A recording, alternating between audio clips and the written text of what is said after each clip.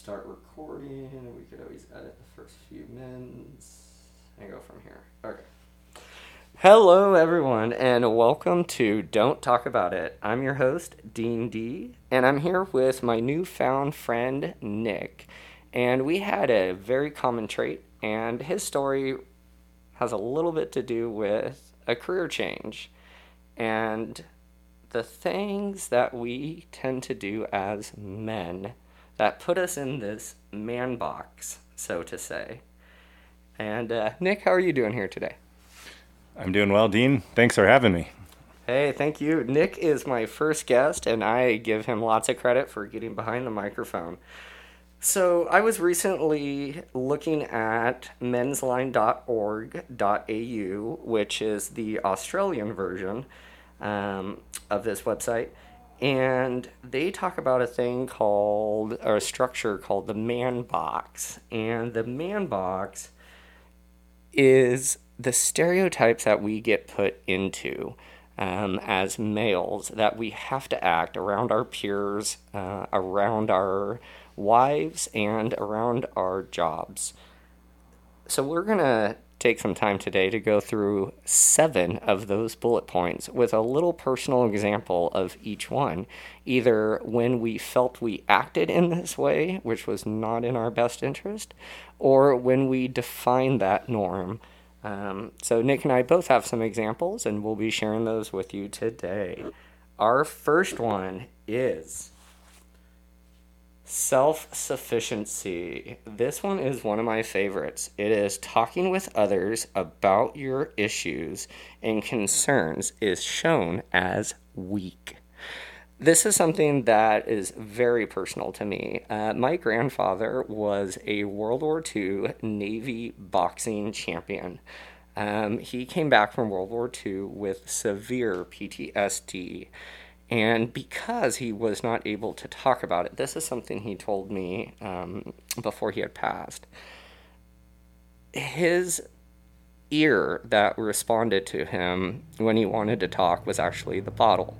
And when he came back from war, he was an alcoholic for 30 years until he finally sobered up and acting confidently and being able to admit that he had an issue and was able to go seek help for that issue allowed him to be a model for the last 20 years of his life, which he spent every day at the VA, really helping people who have been away, have seen. We're not talking about just military personnel like police officers, firefighters. There's this standard where we all encounter these things that are really horrific, and we're just not allowed to talk about them because, as a male, that's shown as weak. What do you think, Nick? Well, yeah, I think this is something I've definitely experienced throughout my life, and the example that comes to mind is actually a pretty recent one. My wife and I had been living in a different town, and I had a really secure and pretty well-paying job. And my wife did as well, but I had kind of been more established and made a little bit more money. And I kind of fit the traditional male role in that regard. And then when we decided to move down here, she continued to be employed in her profession, and I more or less became fun employed. But really, I'm working a lot. I'm working on our farm that we decided to take on this project with, but I'm not bringing in an income. And I didn't think that it would be an issue until I started living it. And I started to realize that, and I think it came through how some of my peers, male and female, kind of regarded me.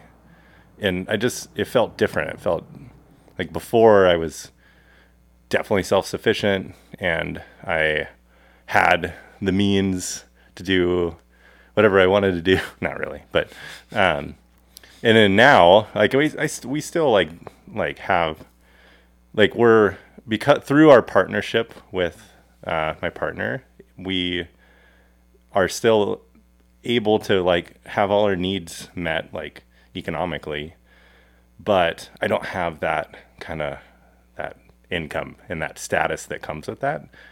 So I had to kind of check myself, because when I started feeling insecure, inferior because of that, or, you know, I was talking to a male friend of mine who makes lots of money, and I would feel that kind of bubbling up in me. I just really needed to make sure that I was aware of that, because I didn't want that to manifest in some negative way, like if I maybe would treat my wife unfairly or myself. So that's something I kind of had to learn to be okay with, even though I was feeling those pressures that I wasn't expecting to feel.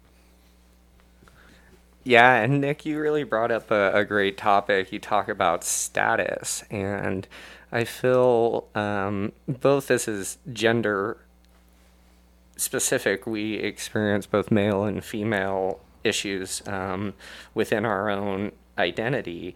But Nick, you bring up a really good point with status. I feel like men tend to use status a bit like the birds of paradise. It's not who you are as a bird, but it's how much flash you have that gets you the female. Would you say that kind of feels a little correct too? Oh yeah, I mean, I feel that for sure. It's interesting how kind of what maybe the normal standard ways that men might try to do that, and in our community here, we're a smallish town, and you get a lot of the look how big my truck is and how nice, how fancy my things are or whatever, and that feels a little bit like the birds of paradise. So our next bullet point is on acting tough. And one of the things with acting tough is there's a couple different areas for this. So this first podcast is going to be a little bit longer, being it's our first guest. We're going through some bullet points, and these are just our experiences. So everybody's situation is a little different. But with acting tough, kind of the two breakdowns is one, if somebody pushes you or does something, you have to fight back. And the other area is you're not allowed to feel scared, or you're not allowed to be nervous. And like, you have to be the tough one. For example, if you and your wife are walking through the middle of the woods and you hear a sound, she's allowed to be scared, but you're not. You have to be that like strong person. The other thing is with fighting back is, I remember when I was freshman year in high school and I got pushed in the hallways, or what I thought was getting pushed in the hallways, and this kid bumped into me and I turned around, and at the time he was more nervous than I was, which I didn't think was possible being a 5'6", 110-pound freshman. But at the time, he totally looked at me, and my friends around me said, kick his ass, and I looked at him, and I was like, accident? And he nods his head, and go, have a good one, and we just walked off, and my friend's like, oh. And it turns out that this guy became one of my best friends all through high school, and we had a situation where I was actually ganged up on by a few people, and he stepped in, and the fight never occurred because of it. So it's good to challenge a different approach. And because I remember going home as a kid, and my dad was so pissed off at me that I let this kid get away with this.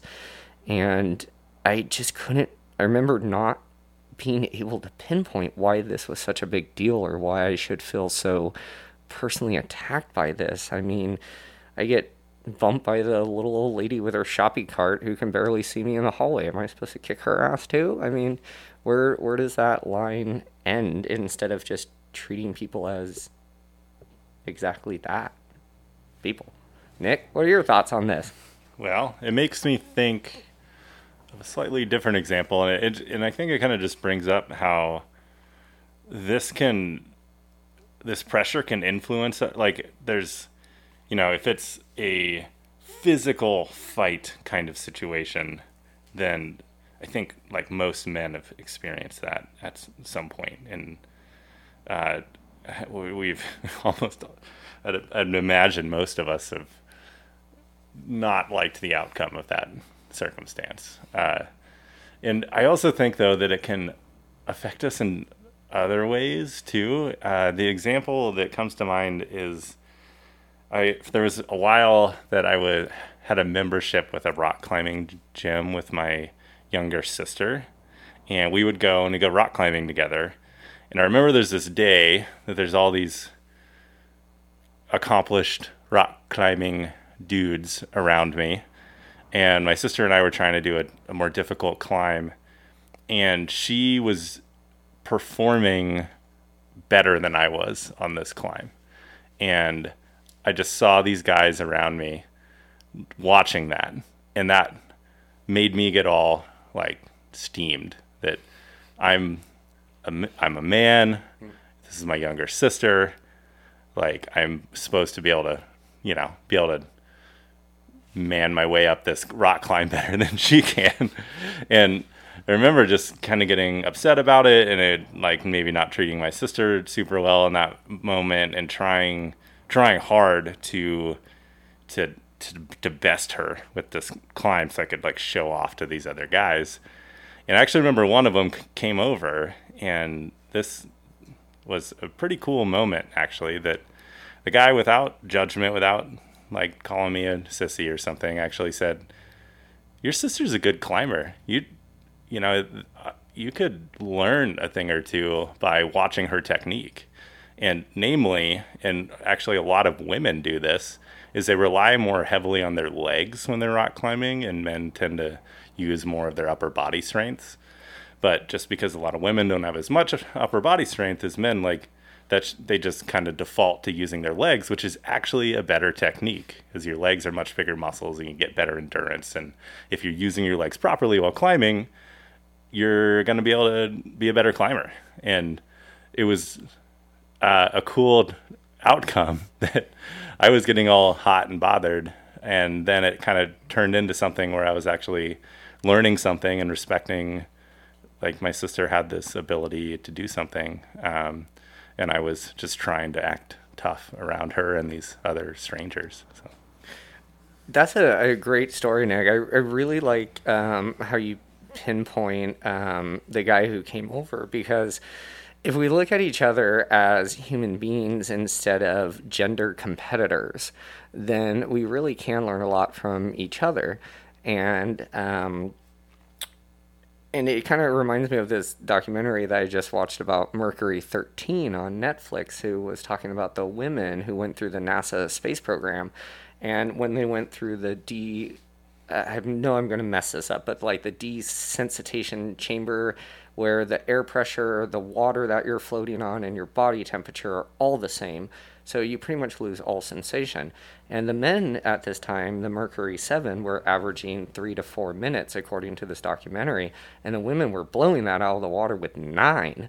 And they actually shut down the program because the men were outperforming the women. So at that point, it no longer became a space race. It became a space gender race. So, like, great story, Nick. I really appreciate you bringing that up. So that brings me to our next bullet point, which is physical attractiveness. And this one, to me, I don't get at all, because what it says is that men are supposed to look gorgeous without any work whatsoever. And ladies, I'm sorry, but if you look at your man, you can all see how well that goes. We need to work on ourselves, just like you.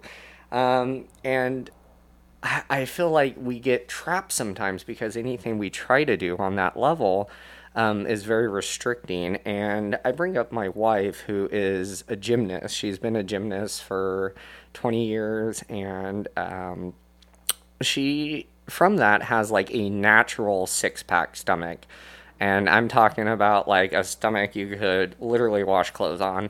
But for the first probably 5 years we were married, or together, I would not take my shirt off at the beach around her. I would as long as we were keeping our distance, but as soon as I got close to her, I noticed myself like sucking in my stomach and like trying to do these things to compete with her because I couldn't let her have a six-pack stomach because that was a male identifying trait that I always saw growing up on the magazines, is that every Brad Pitt, Fight Club, everybody had a six-pack stomach. And here my wife is, who has one, from all her gymnastics, and I don't. And it really led me to a point where I feel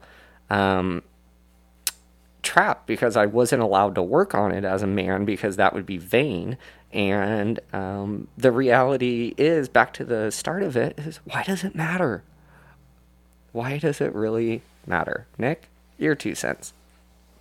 Well, this makes me think a lot of like middle school, high school era of my life where I started to want to be sexually attractive in a manly sort of way. And I had an idea, an image of what a sexually attractive male ought to look like, largely influenced by, movies and TV and the popular dudes at the school kind of thing. And so that's what, at that time, I really aspired to physically look like, because that was what would make me be sexually attractive. And through some struggling and realizing that could never be what this idea was in my head, it was causing me problems. It's making me feel insecure, and all the the negative outcomes that come from that. I'm very thankful that kind of towards the end of my high school time, I started to really learn to love and appreciate who I am, and to have more realistic expectations of what I would physically look like, and just be happy with who I am as an individual person. And the most wonderful thing about that is that that was the time in my life where I think I actually did become more sexually attractive to people that I might have that kind of relationship with, because I was more confident, and I appreciated and loved who I was, and I was okay with that, and that was attractive to people, not necessarily fitting a specific mold. I think you touch on a great topic, Nick, which is I feel like there is this gender stereotype that men, have to be physically attractive, more dominant, yada, yada, yada, everything that we're going to be talking about, and then some.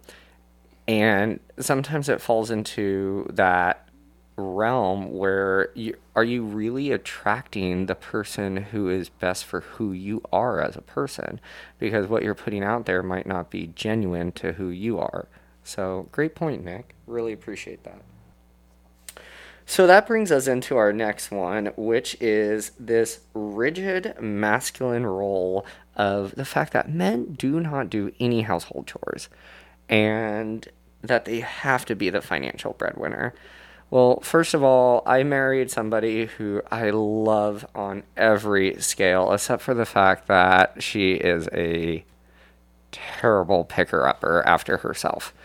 And so I am a very, very, very big participant in the household chores, mainly because I'm OCD and it's more of a priority to me. So my wife and I define our household chores based on kind of who gets more irritated by what needs to be done. Like, she can be totally fine letting the dishes sit in the sink for a day or two. I got to clean them right away. Where I don't mind wearing dirty clothes and she's got to wear clean clothes. So one of the things we do is she does actually all the laundry and I do all of the dishes. But it's mainly based on what we like and what we don't like, and not like what the gender breakdown says. But the financial role is actually the more interesting one to me, because I grew up with a father who didn't exist. My dad was a long haul truck driver, and I would maybe see him for 1 or 2 days a month when he came home, and that was only if he didn't have anything on his agenda, which could be hanging out with friends, fixing his truck, buying a new motorcycle. But I remember my dad, as long as he fulfilled like being able to bring home money, his role as a father was done. And I realized actually just recently in the last 6 months that I am following a very similar role. Is I am deprioritizing a bunch of other important things in my life to make 6 digits a year, because according to my dad, if you didn't make 6 digits a year, you were an effing failure. And I don't know why I'm so fixated on that. So I have recently went from a career of working 60, 70 hours a week and being in, I would say, a better status bracket, to actually only working 3 or 4 days a week, having about half the financial income. But I spend about 30 hours a week more with my wife. And for me, that is what fills my cup at the end of the day, is the time. But I want to openly admit this and take ownership for it, because I really feel like I missed out on a lot of time in our relationship because I had to be a breadwinner instead of just having to be exactly what my wife wanted, which is the person that she married. And that is just somebody to be around who she enjoys to spend time with. And that's what I've learned recently, is it's not so much what surrounds me, but it's more who I am as a person. So, Nick, can I put you on the spot with this one? Sure. I'll just come right out of the gate saying that gender roles, stereotypical gender roles, and adhering to them is such bullshit. And it was such a good lesson that I've learned in my life when you realize that. I mean, there's men that like to clean, there's men that don't like to clean, there's women that like to clean, there's women that don't like to clean, and that we shouldn't feel pressured to fit into those roles.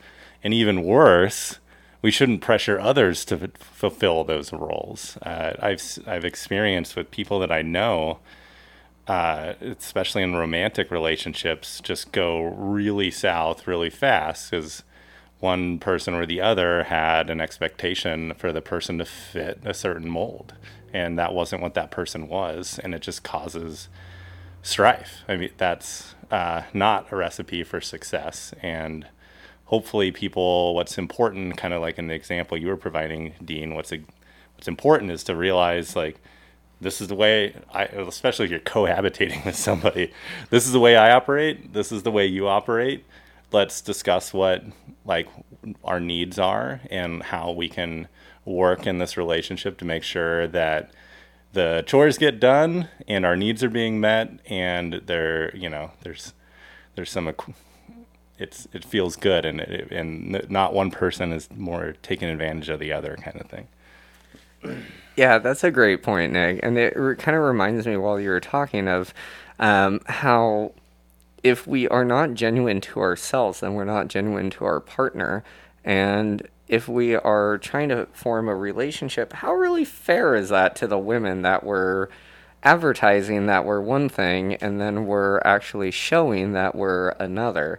It's, it's kind of like when you see the gorgeous food in the window when you're like in Paris or wherever and they have stuff on display and you're like, oh my God, that looks amazing. And then you want to take a bite of it, but it's like, 2 weeks old and it would probably give you like dysentery or something if you actually ate it. And I feel like that is a little bit of like what we tend to do sometimes, is we tend to put our best foot forward instead of our entire self. So really great points, Nick. I appreciate that side. And I think it's very, very important that we focus on the relationship instead of the self. So thank you. On to the next. So that brings us to our next bullet point, which to me is a little bit of a comical one. It talks about heterosexuality, and it says, a gay guy is not a real man. So my first question is who you're attracted to what makes you as a man or not a man? I thought that it was just kind of a simple like genitalia thing, but maybe it's a little bit more.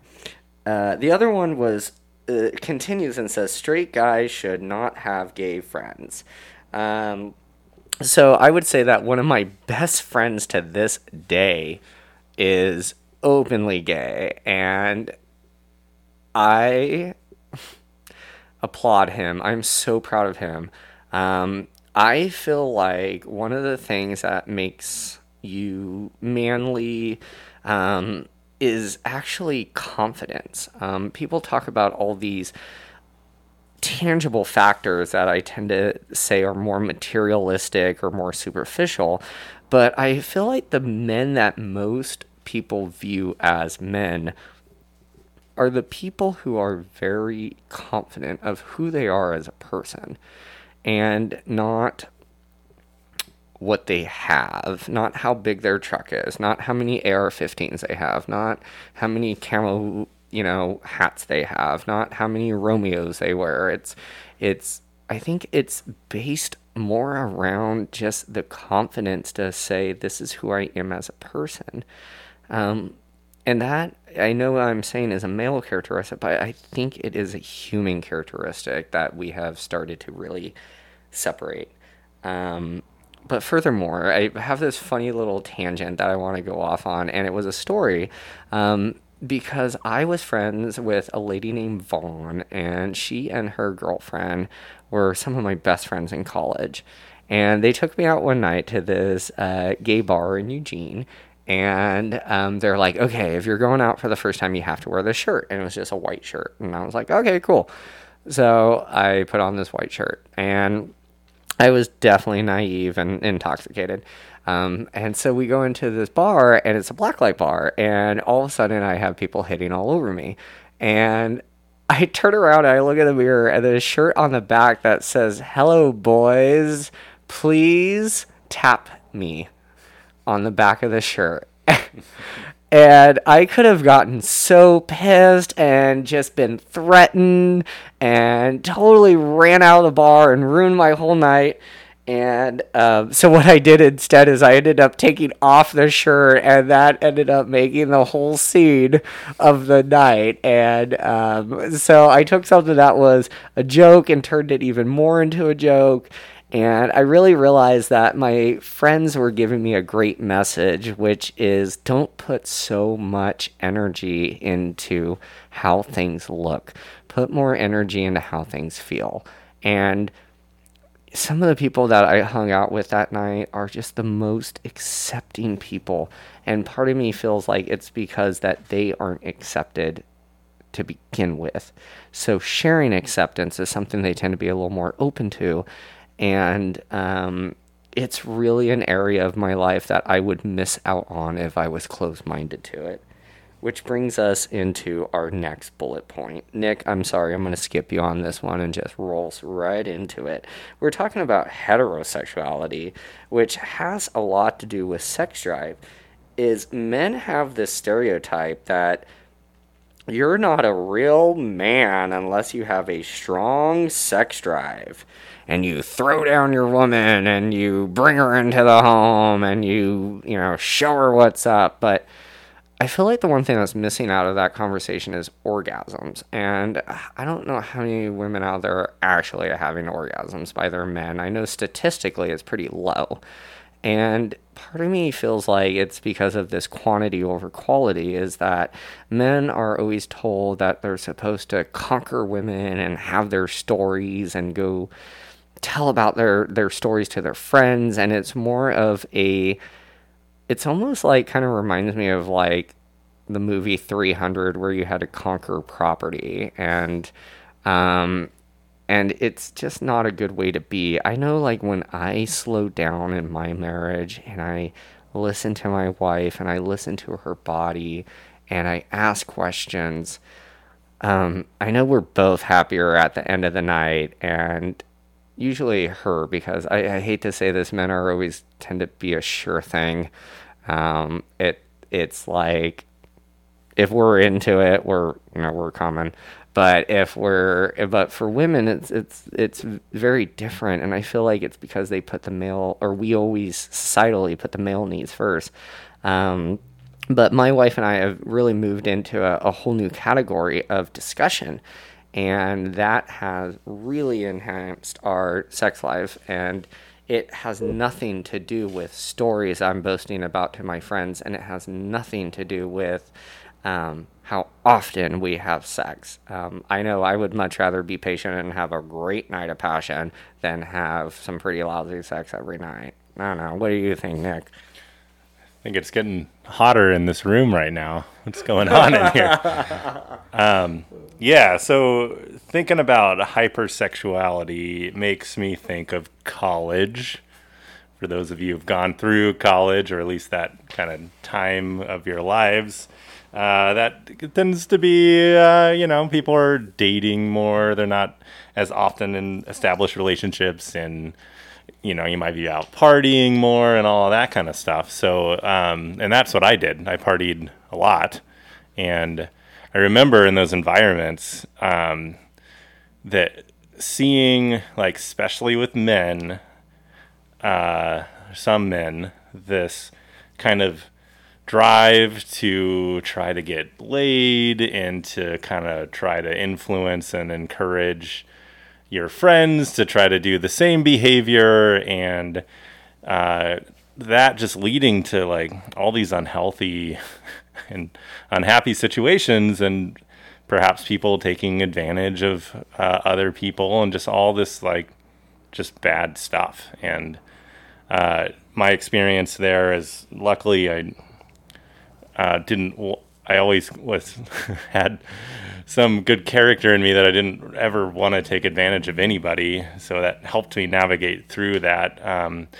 But also, like when I would have sexual relationships with people in that kind of context, it usually felt really shallow or almost even dirty, and it wasn't very satisfying. And my experience is similar to yours, Dean, that once I looked for just more meaningful romantic relationships with people, the sex got way better.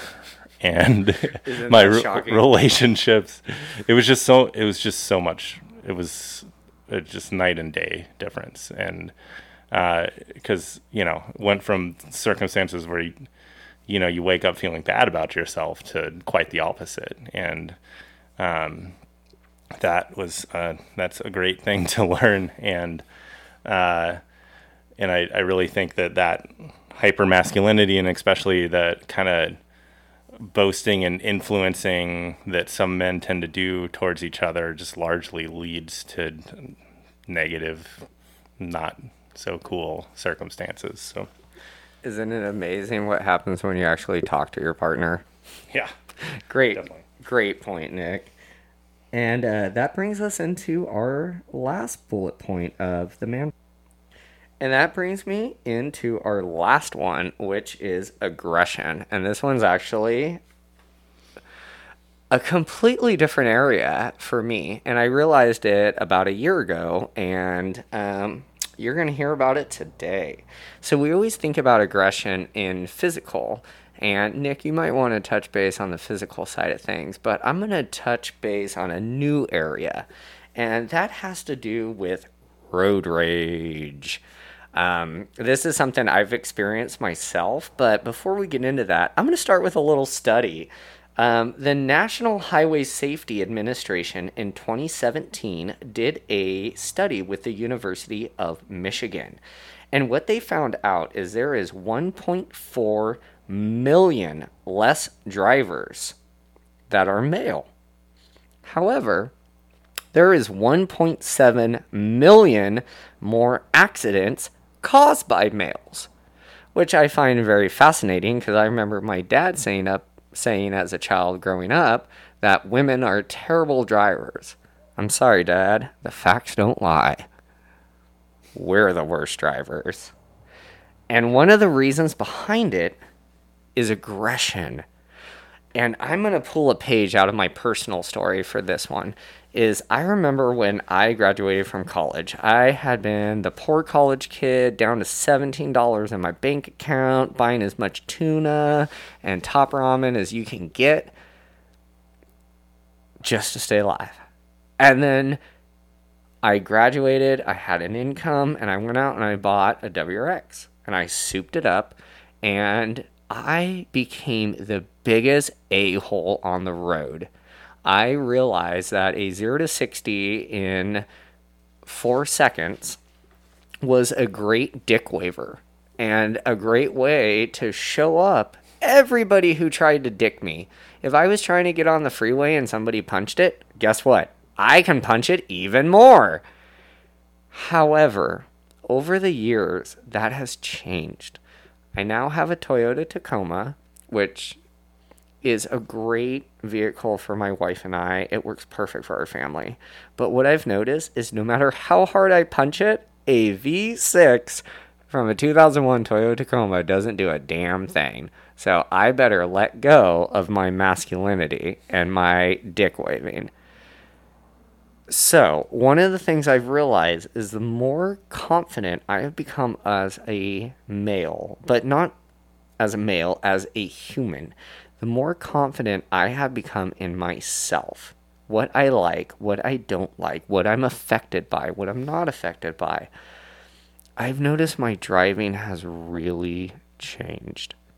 I went from being the person who, if I saw somebody trying to get into a merge, I would scoot up as close as possible to make sure there was only a half an inch between the car in front of me and myself, just to prove that there is no way you are getting in. That was my aggression.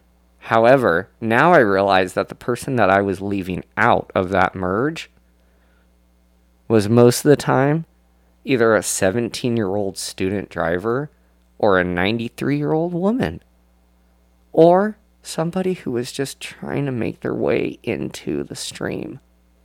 They were never competing with me, but yet I was instantly competing with them. And I feel like aggression on the road is where we really see this masculine, dominance. I have a Toyota Tacoma, which is a pretty small truck, and I get asked all the time why I don't buy a bigger truck.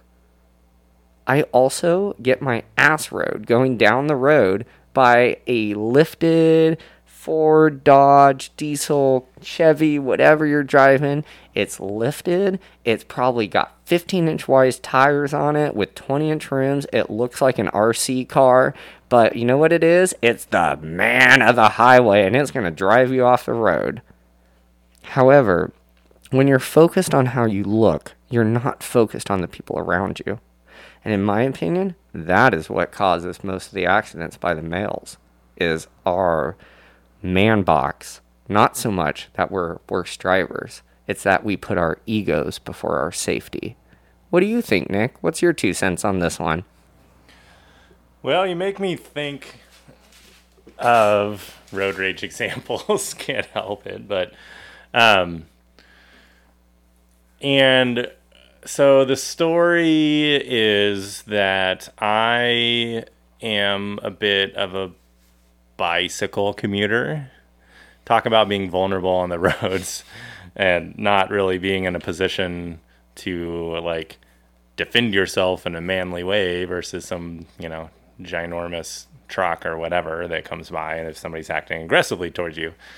And so a while ago, when I was younger and easier to get kind of heated, I remember wanting an opportunity to confront somebody that did something rude or dangerous towards me when I was on my bike. But a lot of times they just do something rude or dangerous towards you and then they drive away and you can't do anything because they're moving faster than you are. You can't catch up with them. So this one time, this big truck drives by towing a trailer, and they cut the corner pretty short, and I was right there on my bike, and I actually had to hop up on the curb and to get out of the way of this trailer that almost clipped me and could have majorly hurt me or killed me. And then the guy pulled forward, and at the time I was very angry, and he came up to a stoplight, a red light, and had to stop. And, I was like, well, this is my opportunity. So I rode up right up to that guy's window, and I started knocking on the window and just started laying into this guy, what are you doing, you idiot? You almost killed me, blah, blah, blah. And it was an elderly gentleman who was he was more horrified than I was. I was scaring the crap out of this person. They had no idea that I was there. He was not intentionally trying to run me off the road. He didn't see me. And I was scaring him, and he was very apologetic. But in that moment, I was so upset I couldn't really process it. So I was just well, whatever, watch where you're going. And we went our separate ways. But it just made me feel really bad. And that is an example of countless examples that I've had where being in that moment where there's where physical aggression often happens, when there's something like that happens and people get heated or insulted or whatever, and things escalate and it leads to some kind of physical violence, it never turns out well. Sometimes it might feel it feels in the short run that you won, it turned out in your favor. But I'm telling you, in the long term, it hurts you just as much as the person you're hurting, and that it's something that causes so much problems in our society, whether it's on the roads or wherever, school, work, interpersonal relationships, all of that. So I think it is something for us as men to really think hard about and work to control. And, people get angry, but what are healthy ways of expressing that anger that aren't going to cause harm to others or ourselves? Yeah, Nick, as you were saying that, it kind of reminds me a little bit of about 5 years into our marriage, my wife and I had a conversation where she told me that, if you don't get your road rage under control, I will no longer ride with you. And I hate to say that right now online for anybody to listen to, but I need to own it. Is it can really, like Nick is saying, it can really exacerbate to a different level. And it even reminds me of if somebody bumps into you, if somebody does something, why, question yourself first. Why is this a personal attack? Why are you feeling personally attacked? Because what I've realized as I've worked as a wellness consultant with most people is that they are so concerned about their own views, their own actions, and how those actions are coming across, that they don't even have time to think about you. So why are you so focused on what other people think if they're not putting that time into you? It leaves us with a lot of questions. But as far as I'm concerned, we should question it. Things are changing, times change. And in order for us to change the male view, we need to accept it and we need to embrace it. There is plenty of ways to be a masculine male, a confident person who is a leader, who is somebody who others follow or others support. But that comes with being who you are genuinely as a person and not the status or the stereotypes that you're able to check the box with.